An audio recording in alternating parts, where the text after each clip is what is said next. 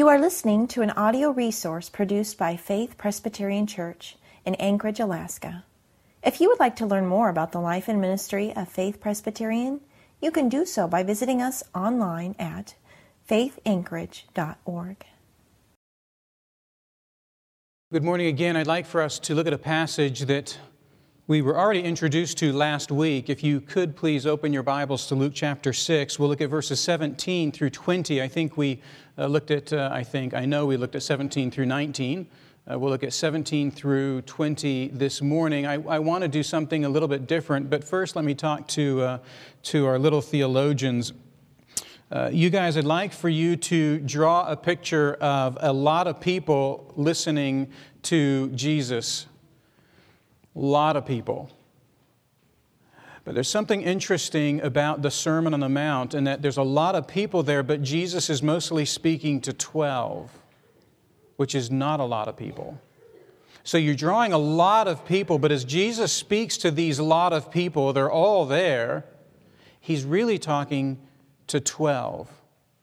He's really talking to 12, and that matters. So that's what you can work on drawing for me. Luke chapter 6 is where we are. If you don't have a Bible, it would be good for you to raise your hand and get one. Austin or Patrick can get a Bible to you. The reason why is this is one of those sermons where I'm gonna flip back and forth because the Sermon on the Mount shows up in two places in Scripture. It shows up in Luke chapter 6, but it also shows up in Matthew chapter 5. And I was going to say I hate doing this to you. Actually, I don't hate doing this to you. I don't feel really bad at all. But you're just going to have to do this, right? You're just going to have to look at Matthew 5 and Luke 6, because what I want to do is I want to just kind of give an introduction to the Sermon on the Mount. Almost every person, believer or non-believer, has heard that Jesus preached this message called a Sermon on the Mount. Well, that's what we're going to look at. We're going to look at that teaching that has been called the Sermon on the Mount. By the way, it's not the best name for the sermon. The sermon's not named the Sermon on the Mount in Scripture. That comes from Augustine in the 5th century. But, sometimes leaders are so significant, they coin phrases and you just keep them. So, honestly, 5th century to 2015, crazy. But the Sermon on the Mount, we're calling it the Sermon on the Mount. It shows up two places in Scripture, Luke 6, Matthew 5 through 7. Here's what I want to do. I just want to kind of lay the groundwork for how to read the Sermon on the Mount. Just an introduction. So it could be that this morning will feel a little less like a sermon and a little bit more like a lecture or a talk. But there's groundwork that needs to be laid before we're going to effectively understand what exactly this Sermon on the Mount is and what it intends to do. So we should be Luke chapter 6, verses 17 through 20. That's where you should be in your Bibles. Let me do this. Let me pray for our time together, and then we'll read the passage. So Luke 6, 17, that's where you should be. But let's pray together. Our Father, we love your word, but we need you to fill our hearts with a growing affection for your word because we become bored with it and we neglect it. Spirit, would you work in us in such a way that as we look in your word even this morning, that we would understand what we find there, even if we don't understand fully, and also that we would be encouraged to go from this place and to continue looking into Holy Scripture, that we would do it Monday, Tuesday, Wednesday, Thursday, Friday, Saturday, and return on Sunday. Do this, Holy Spirit, by the grace of our Lord and Savior, Jesus. Amen. Luke chapter 6, verses 17 through 20. Listen to God's word. And he came down with them and stood on a level place with a great crowd of his disciples and a great multitude of people from all Judea and Jerusalem and the seacoast of Tyre and Sidon, who came to hear him and to be healed of their diseases. Those who were troubled with unclean spirits were cured, and all the crowd sought to touch him, for power came from him and healed them all. And he lifted up his eyes on his disciples and said, "Blessed are you who are poor, for yours is the kingdom of God." This is the word of our Lord. What I'd like for you to do is I'd like for you to remember that right here in Luke chapter 6, 17 to the end, you see this Sermon on the Mount. I know it's not called Sermon on the Mount here. It seems it's called the opposite. But right here, Luke chapter 6, beginning at verse 20 on. But also Matthew chapter 5 through 7. Okay, Matthew chapter 5 through 7. I want you to know that those are the two places where this sermon occurs. Now, when Jesus prepares to preach this sermon, he has done something. He's gathered his 12 disciples. He has selected them. And what he's about to do is he's going to describe to them a certain kind of lifestyle. A certain kind of lifestyle. A lifestyle of the kingdom of God. Lifestyle of the kingdom of God. So he's brought these disciples to him. In Mark chapter 3, remember Jesus says that he has desired them, but so too has he appointed them, and he's given them a title of apostles. That's what Luke said to us last week. These are his disciples, and he's drawn them to himself, and now he's going to tell them what it looks like to live a kingdom lifestyle, even on earth, right? Even on earth. Now, this sermon is debated. A lot of familiar passages here. A lot of non-believers will actually quote passages from the Sermon on the Mount. They're very earthy passages. They're easy to understand. Love your enemies, turn the other cheek, judge not lest you be judged, take the log out of your own eye. And then, the Beatitudes, we read one of them.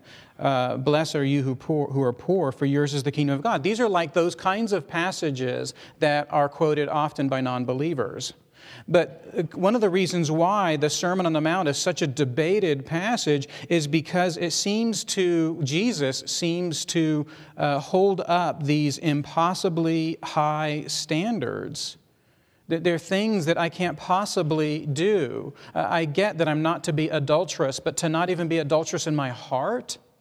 That the standard seems impossibly high. That you should know that during the Middle Ages, a very popular way of interpreting the Sermon on the Mount was to say that it was addressed to two kinds of Christians. One is your run-of-the-mill Christian, your ordinary Christian.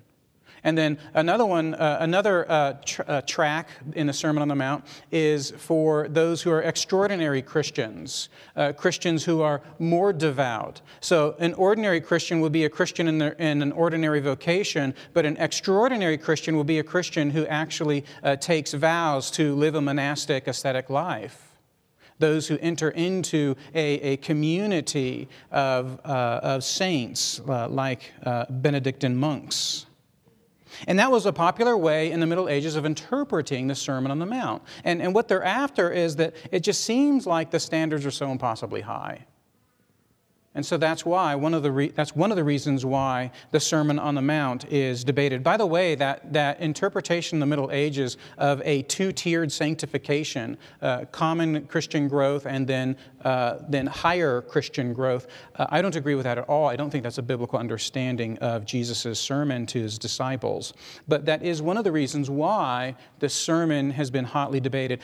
Another reason why the sermon has been hotly debated is because it sounds as though Jesus is actually tightening the vice of the Mosaic law.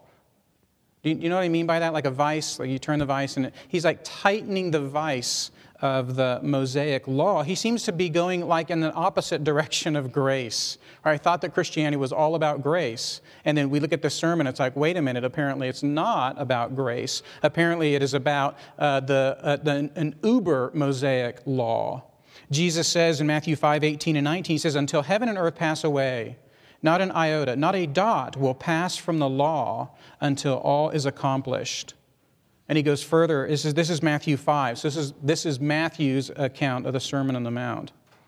Matthew 5:19. Whoever relaxes one of the least of these commandments and teaches others to do the same will be called least in the kingdom of heaven. And so it sounds on the surface like Jesus is elevating the law in a place that it doesn't belong in the covenant of grace.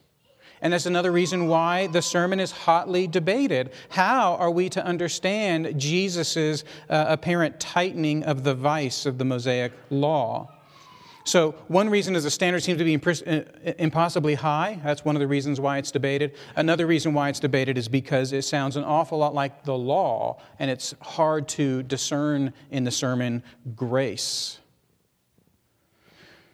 Well, those are difficult debates. I'm actually not going to address them. We can talk about it afterwards, so I'm just kind of offering those as a teaser, and here's why. I think this is really the main reason why the Sermon on the Mount is most hotly debated, is because we as Christians, right, certainly as non-believers, but even as Christians, we simply don't want to be told how to live.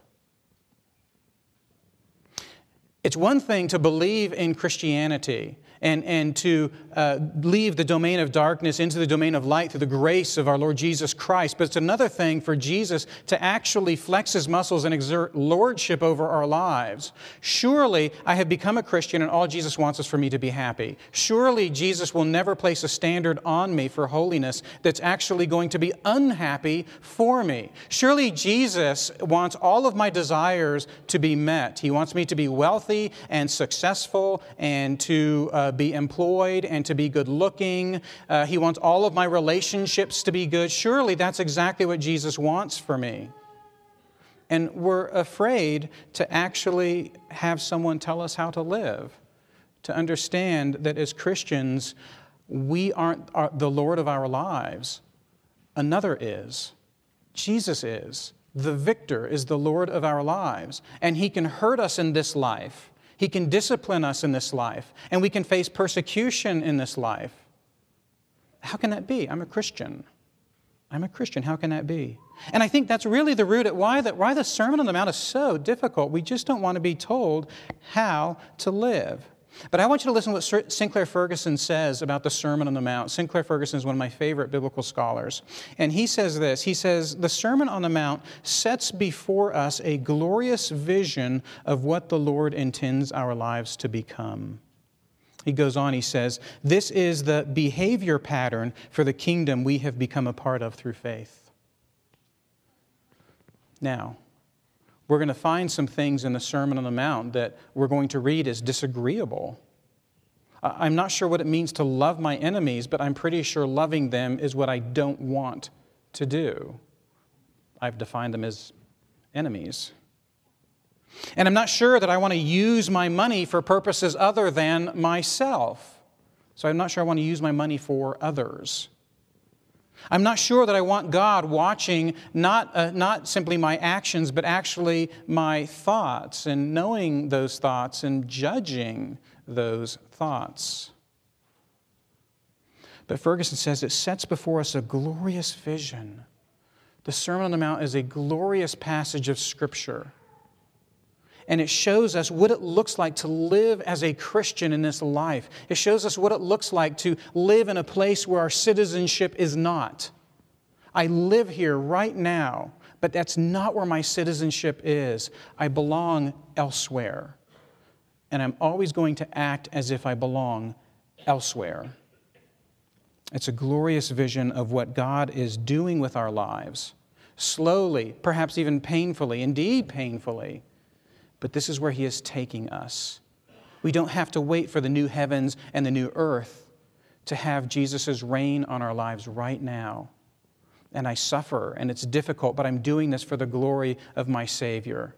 And I'm being prepared to dwell with Him for all eternity in the new heavens and the new earth. And as I look back on this life, it will pale in comparison to the glory that I have being with my Savior. The Sermon on the Mount. Yes, it tells us how to live in the kingdom of God as Christians. And it hurts us, and it's painful.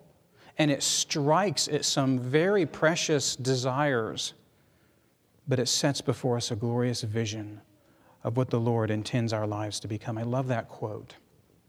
Well, I just want to say this morning. I want to say that the Sermon on the Mount marks an intensified revelation of the kingdom of God. Now, Jesus has already, in Matthew and in Luke, He's preached about the kingdom of God. But this particular sermon marks an intensified revelation of the kingdom of God. And I want to try and answer 4 questions, some easier than others. The first question is, are we witnessing a significant moment? Are we witnessing a significant moment? It could be this is just like a normal part of Scripture. but are we witnessing something that's significant? Is Jesus setting the scene up to show us that it's something significant? I believe that he is. The second question is, who's the sermon addressed to? I've already hinted at that, but there's implications. And the third is, what does the sermon presuppose? What does the sermon presuppose? That's an interesting question. And then the last one is this: how does the sermon help Christians living in the information age? Does it have contemporary value, relevancy, worth to us? And I want to say two things there. But first of all, are we witnessing a significant moment? If you turn to Matthew's gospel and you look how Matthew, guided by the Holy Spirit, as he sets up this body of teaching, Matthew gives us a couple of cues to let us know that something significant is about to happen. If you look in Matthew chapter 4, verses 15 through 16, this is just prior to the Sermon on the Mount. Jesus has prophesied that light will dawn, or actually Matthew has said that Jesus' work is showing that light will dawn in Galilee. You have to remember that where Jesus is doing his early ministry in Galilee, that territory used to belong to the Assyrians. You remember the fall of the northern kingdom? The fall of the northern kingdom. Assyria comes in and destroys those 10 northern kingdoms of Israel. Well, Galilee is a part of that territory that was destroyed by the Assyrians. And yet God says that even in that wasteland that has been destroyed by the Assyrians, light will dawn.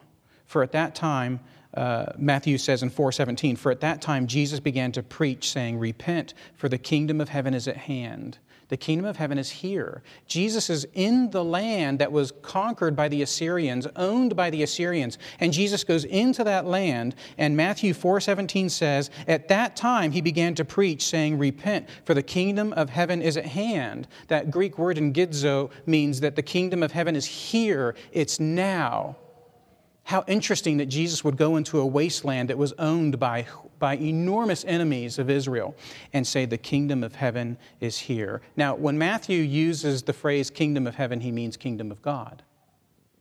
Luke uses kingdom of God. Matthew uses kingdom of heaven. And then keep in Matthew 4 and 5. Look at 5:1. Matthew 5:1. Seeing the crowds, Jesus went up on the mountain, and when he sat down, his disciples came to him. This is a significant scene. Matthew is saying that Jesus did something. There's crowds of people around him, but Jesus separates himself from the main crowds, and he sits down, and his disciples came to him. And then finally, Matthew 5, verse 2. He gathers his disciples, and he opens his mouth. Isn't that a funny phrase? Why would Matthew say that, okay, so Jesus got his disciples, they came together, and then Jesus opened his mouth? Well, if he's speaking, and speakers, unless they have like a little wooden puppet, they always open their mouths. It's what speakers do. Why this additional detail? And I wonder if when Matthew says that Jesus opened his mouth, he wants us to go back to Matthew 4:4 in the temptation. And Jesus says to Satan, he says, it is written, man shall not live by bread alone, but by every word that comes from the mouth of God.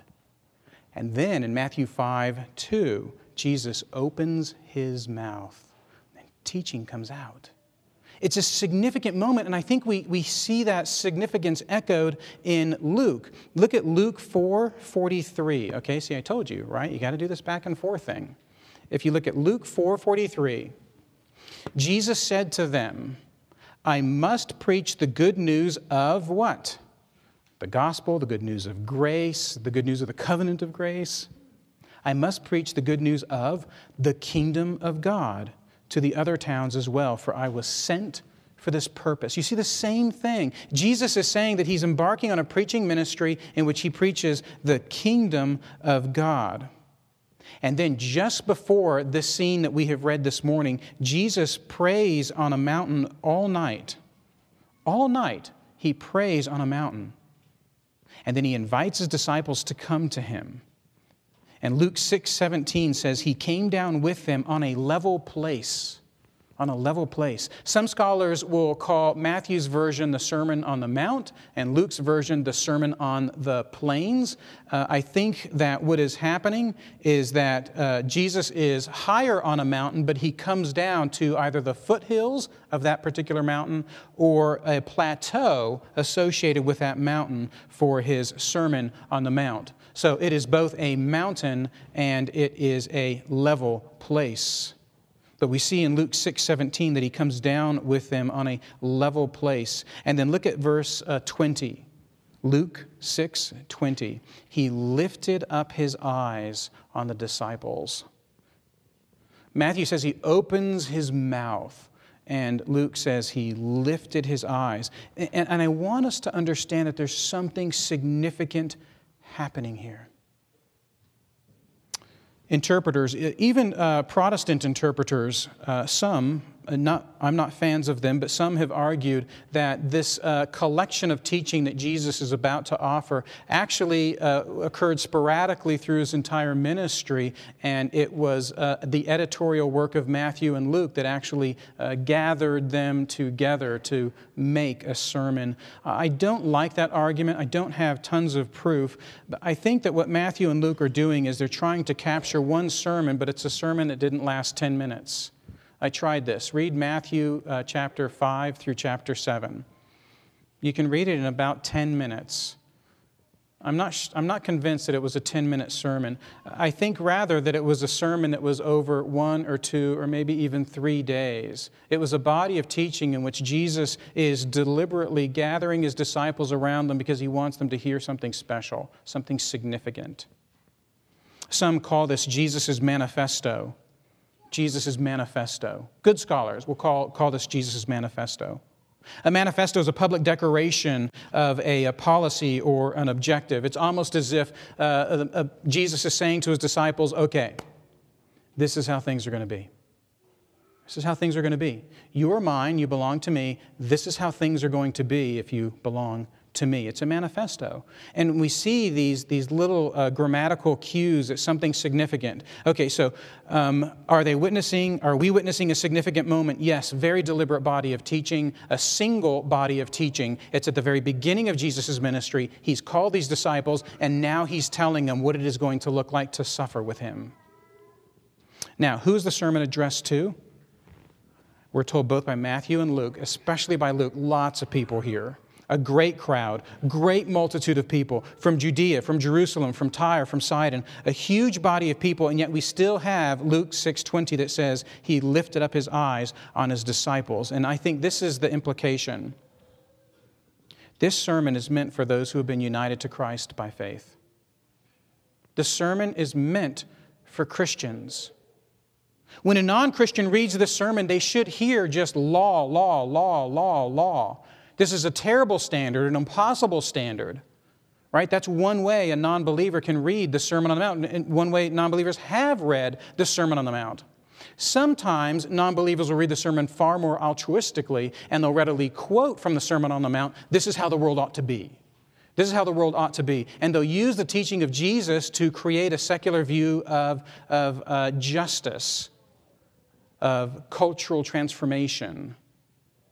But the sermon is actually addressed to Christians, people who have been united to Christ Jesus through faith in him. And when a Christian reads this, a Christian shouldn't be filled with guilt and depression. Woe is me, there's no way I can attain this. That's not how it should be read. A non-believer should read it that way. Of course, they're going to think that Christianity is just some kind of legalistic moral code. But the Christian should not read it and be overcome with guilt and depression. A Christian should be hopeful as they read this. The sermon is meant for Christians. It's meant for people who've been united to Christ Jesus. And if it's meant for those kinds of people, then the sermon is meant for people who actually belong to Jesus for all eternity. That this time on earth is short. It's limited. Some of us feel that more powerfully than others. It's a limited time, brother and sister, because there will be all eternity with your Lord and Savior. And the hurts and the struggles that you endure here, you don't endure those alone. You have Jesus. You are united to Him. And you'll see that all the more clearly as you spend eternity with Him. Who is the sermon addressed to? It is addressed to people who have been united to Jesus Christ in faith. A third thing. What does the sermon presuppose? What's in Jesus' mind as He preaches this sermon that He already knows? And that if you don't know that He knows that, you're going to read the sermon in an entirely different way. There's two things. First, Jesus presupposes that He has responsibility for these men. That's the first presupposition. Jesus presupposes that He has responsibility for these men. He has called them, He has desired them, He has named them, He has anointed them. And because they belong to Him, Jesus is willing to take full responsibility for their failures. He's willing to take full responsibility for their sanctification. That's the first presupposition. Jesus takes responsibility for them. And let me tell you just a little bit what I mean. These are scriptures that actually come later in the story of redemption. Paul tells us in Galatians 5 in a number of ways that we're always weak and feeble before God. We're always weak and feeble before God. But what Paul says is he says that Christians are called to walk not by the flesh but by the Spirit. Christians are called to walk in a certain way. Jesus is going to tell His disciples what that way looks like, the lifestyle of the Christian. But Paul is going to remind us that none of us walk without Christ, that we walk accompanied by the Spirit. In fact, Paul is going to chastise the Galatians in Galatians 3:3. Listen to this verse. It's so offensive. He says, foolish Galatians, having begun by the Spirit, that is your conversion, having been converted by the Spirit, are you now being perfected by the flesh? Were you converted so that you could then turn your back on the source of that conversion and live a solo, isolated life? And Paul says no. And so a great presupposition for the sermon is that Jesus is not laying a law upon the disciples that He has not laid upon Himself. He's not laying a law upon His disciples that they have to walk through by themselves. He has promised to be with them because they are united to Him. He accompanies them. He cares for them. You see, oftentimes when we think of what it means to be a Christian, we think that we say yes to Jesus. But then you just live according to that yes response. You live in such a way that people know that you said yes. And it's your job. And it's hard. And you're not perfect. But that's your job because you said yes to Jesus. Now, if you don't say yes to Jesus, you have all kinds of excuses. There's actually biblical rationale for this. 1 Corinthians chapter 5, Paul talks about sexual promiscuity and immorality among those who refuse to believe in Jesus Christ. But we, of course, say, I am not one of those. I am a Christian. I have said yes to the gospel of Jesus Christ. And now I have to live in such a way that when people look at me, they see that yes somehow. And that's not helpful. Jesus says that you belong to Him. And He doesn't convert you by the Holy Spirit that He might then turn His back on you. Jesus is with us moment by moment. The life that we live, Paul says, is the life that we live from His resurrection life, 2 Corinthians 4:11. The power of Jesus' resurrection is with us so that we are able to die gradually every day. Isn't that funny? 2 Corinthians 4:11, crazy verse. We gradually die each day. Why? So that the life of Jesus will be manifest in our bodies.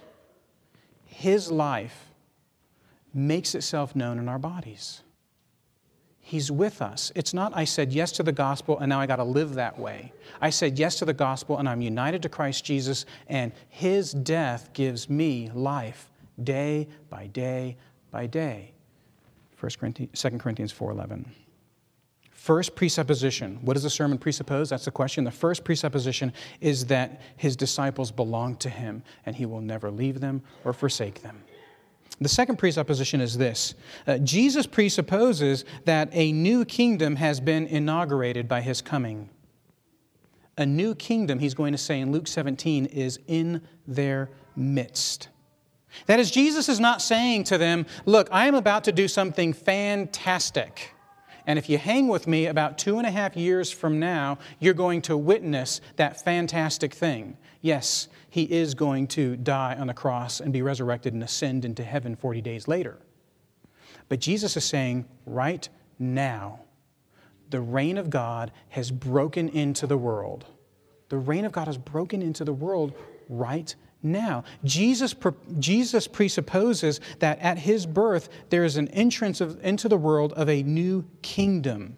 It is the present reign of God. It is the present power of God. Now, I don't know how you hear that. I don't know if you hear that as a cynic and you go, well, ancient people think that kind of stuff, but in 2015, I see no evidence of the power of God or the reign of God here. I look around and I see deplorable circumstances. If you're here as a Christian, you might look around and say, I see remarkable cultural decay. There is no evidence of the power and reign of God in this life. And yet, Jesus says to his disciples that God's kingdom is there now and that God's kingdom is here with us today. This is a difficult teaching because for sure we know that one day our Lord and Savior is going to return. He's going to return. What does that mean? Does that mean that's when the kingdom of God starts? Jesus says no, the kingdom of God starts now. But one day that kingdom of God is going to be experienced more fully. Let me just tell you how theologians have wrapped their mind around Jesus' teaching that the kingdom of God is both here and that the kingdom of God is still not yet. A scholar by the name of Oscar Kuhlman, 20th century, described this teaching as the kingdom of God is an inaugurated eschatology. Isn't that great? So there's your dinner party phrase. Use that and people will be very quiet. Inaugurated eschatology, that's really what I believe as a Protestant. Here's what Kuhlman means. Kuhlman says that Jesus is beginning something now that actually has its roots in the future. Eschatology refers to the last things, the things that are way off in the future. Jesus returning, that is a truth of eschatology. That is a part of the last things that are taught in Scripture. And what Kuhlman says is he says those last things are not just in the future. They've actually been inaugurated in the life and ministry of Jesus. These last things are actually stretched out. Eschatology has joined us in the present. Inaugurated last things. Does that kind of make sense? Well, Kuhlman figured a lot of people are not going to get this. So he used this illustration. He said during World War II, in June of 1944, D-Day struck Normandy. That was when the Allies invaded Normandy, June of 1944. However, it wasn't until almost a year after, May of 1945, in which Germany actually surrendered. And so what Kuhlman says is he says, there's a gap between D-Day and VE Day, Victory in Europe Day. He says there's this gap. And he says that's like the kingdom of God coming, that the kingdom of God is here, it is inaugurated in the present, but there's still a future aspect of the kingdom of God. Is that helpful? We talk about this in our Faith Presbyterian 101 class, that this notion of the kingdom being, as one scholar has said, already here but still not yet here, that notion is very controversial in the sense, to what degree is the kingdom of God here? How many of those future kingdom realities can I expect to be here in the present? For instance, I am a minister of the gospel. I am ordained by the Presbyterian Church in America. I've been to seminary. I have been a pastor for, 15 years. So when I pray that people would become healed, man, that ought to stick. What's wrong with that? When I pray that people would be healed, that should stick and they should be healed right then and there. In fact, James chapter 5 says this is exactly what an elder should do, to go to those who are sick and anoint them with oil and pray for their healing. What's wrong with that logic? If the kingdom of God is here, ought I not be able to just pray and it stick and the person would be healed? You see this debate. To what degree do we expect future realities of the kingdom of God to be with us here in the present? Denominations are founded on this debate. But Protestants agree that the kingdom is both here and not yet. It's here and not yet. And Jesus presupposes this. There are aspects of our lives as we go out into the world that we live lives that are actually realities of the power of God. His reign in my life can be manifested in my life as I go out into the world. How is that possible? Because the kingdom of God is here. God is asserting His reign and His rule on the world right now. There's a couple of ways of looking at that. One way might be that as a Christian, I go into my vocation being a different sort of person. I'm a different kind of employee to my employer because the kingdom realities are with me to such a degree that I come equipped with the power of God and that I don't lie to my employer. I don't lie to him or her.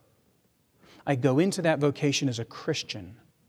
That is the power of God manifesting itself in our world. That's one way to look of the present reality of the kingdom. Now, there's still a future reality, but there is a present reality. And Luke is going to say, and Matthew will say in Matthew 13, that these present realities are oftentimes very small and invisible, like throwing a seed in the ground and somehow it grows. I don't know what's going on there, but it grows. Or the mustard seed that is so very small, and yet over time it slowly grows and grows and grows, and it ends up being huge and powerful. These kingdom realities are very small, secretive, mysterious, a yeast working in a batter. You can't see it, but it's there. And sometimes it doesn't look like it's there, but it's there. And I would say to you this morning that if you're a Christian, you ought to go into your vocations in such a way that you bring the righteous reign of God to that vocation, that you live glorifying God in everything that you think, say, and do. Sometimes that will be noticed by your colleagues, and probably most of the time it just isn't. But that's one way to understand that the kingdom of God is here, and yet it's not yet here. But the best way to understand that the kingdom of God is here is the life of the church. Life of the church. Jesus has seen fit to build for Himself this building, this edifice, this structure of people who are filled by the Holy Spirit and glued together by Jesus' grace, sustained by His grace in such a way that on earth, regardless of how deplorable and disgusting this earth grows, there will always be a church. And there we see the clearest, most insightful picture of the reign of God today.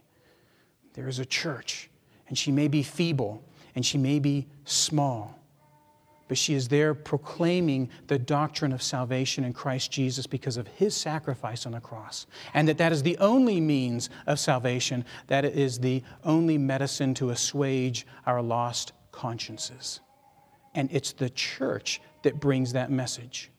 It's the church that shows great love for one another because of the Holy Spirit's work in our hearts to such a degree that outsiders will see our love for one another and be struck by it.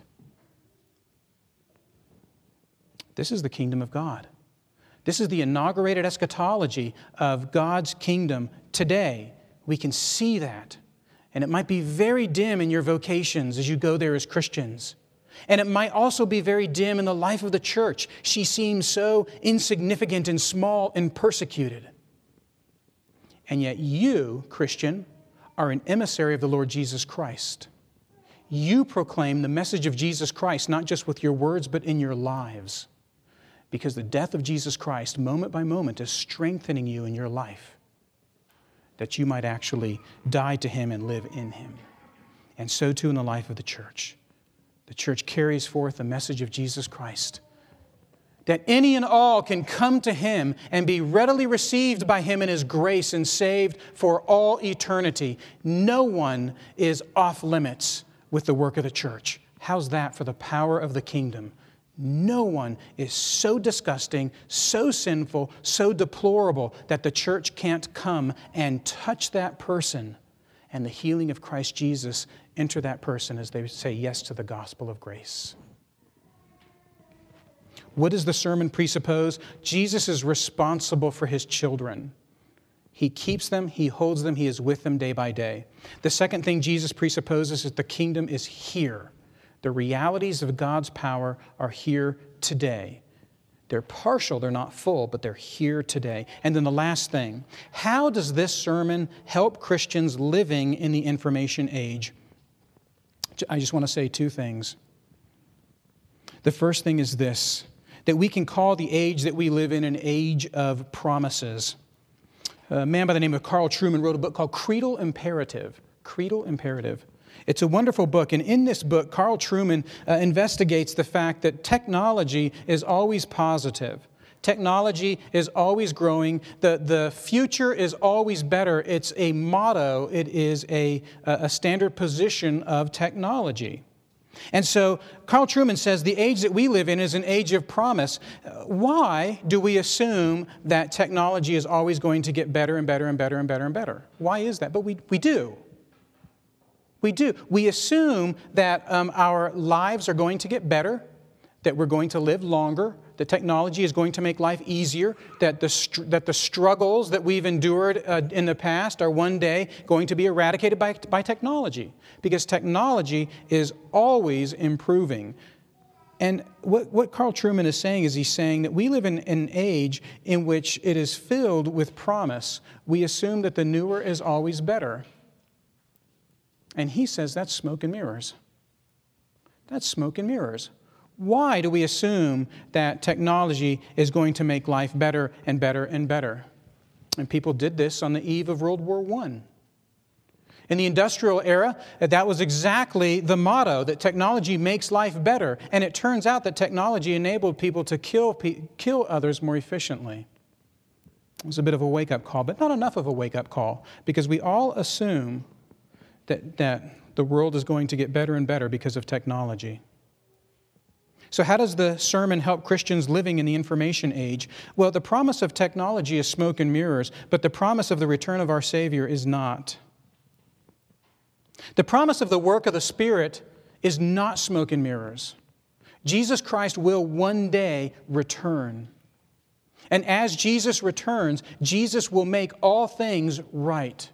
It won't be technology that saves us, although the promises are always there with technology.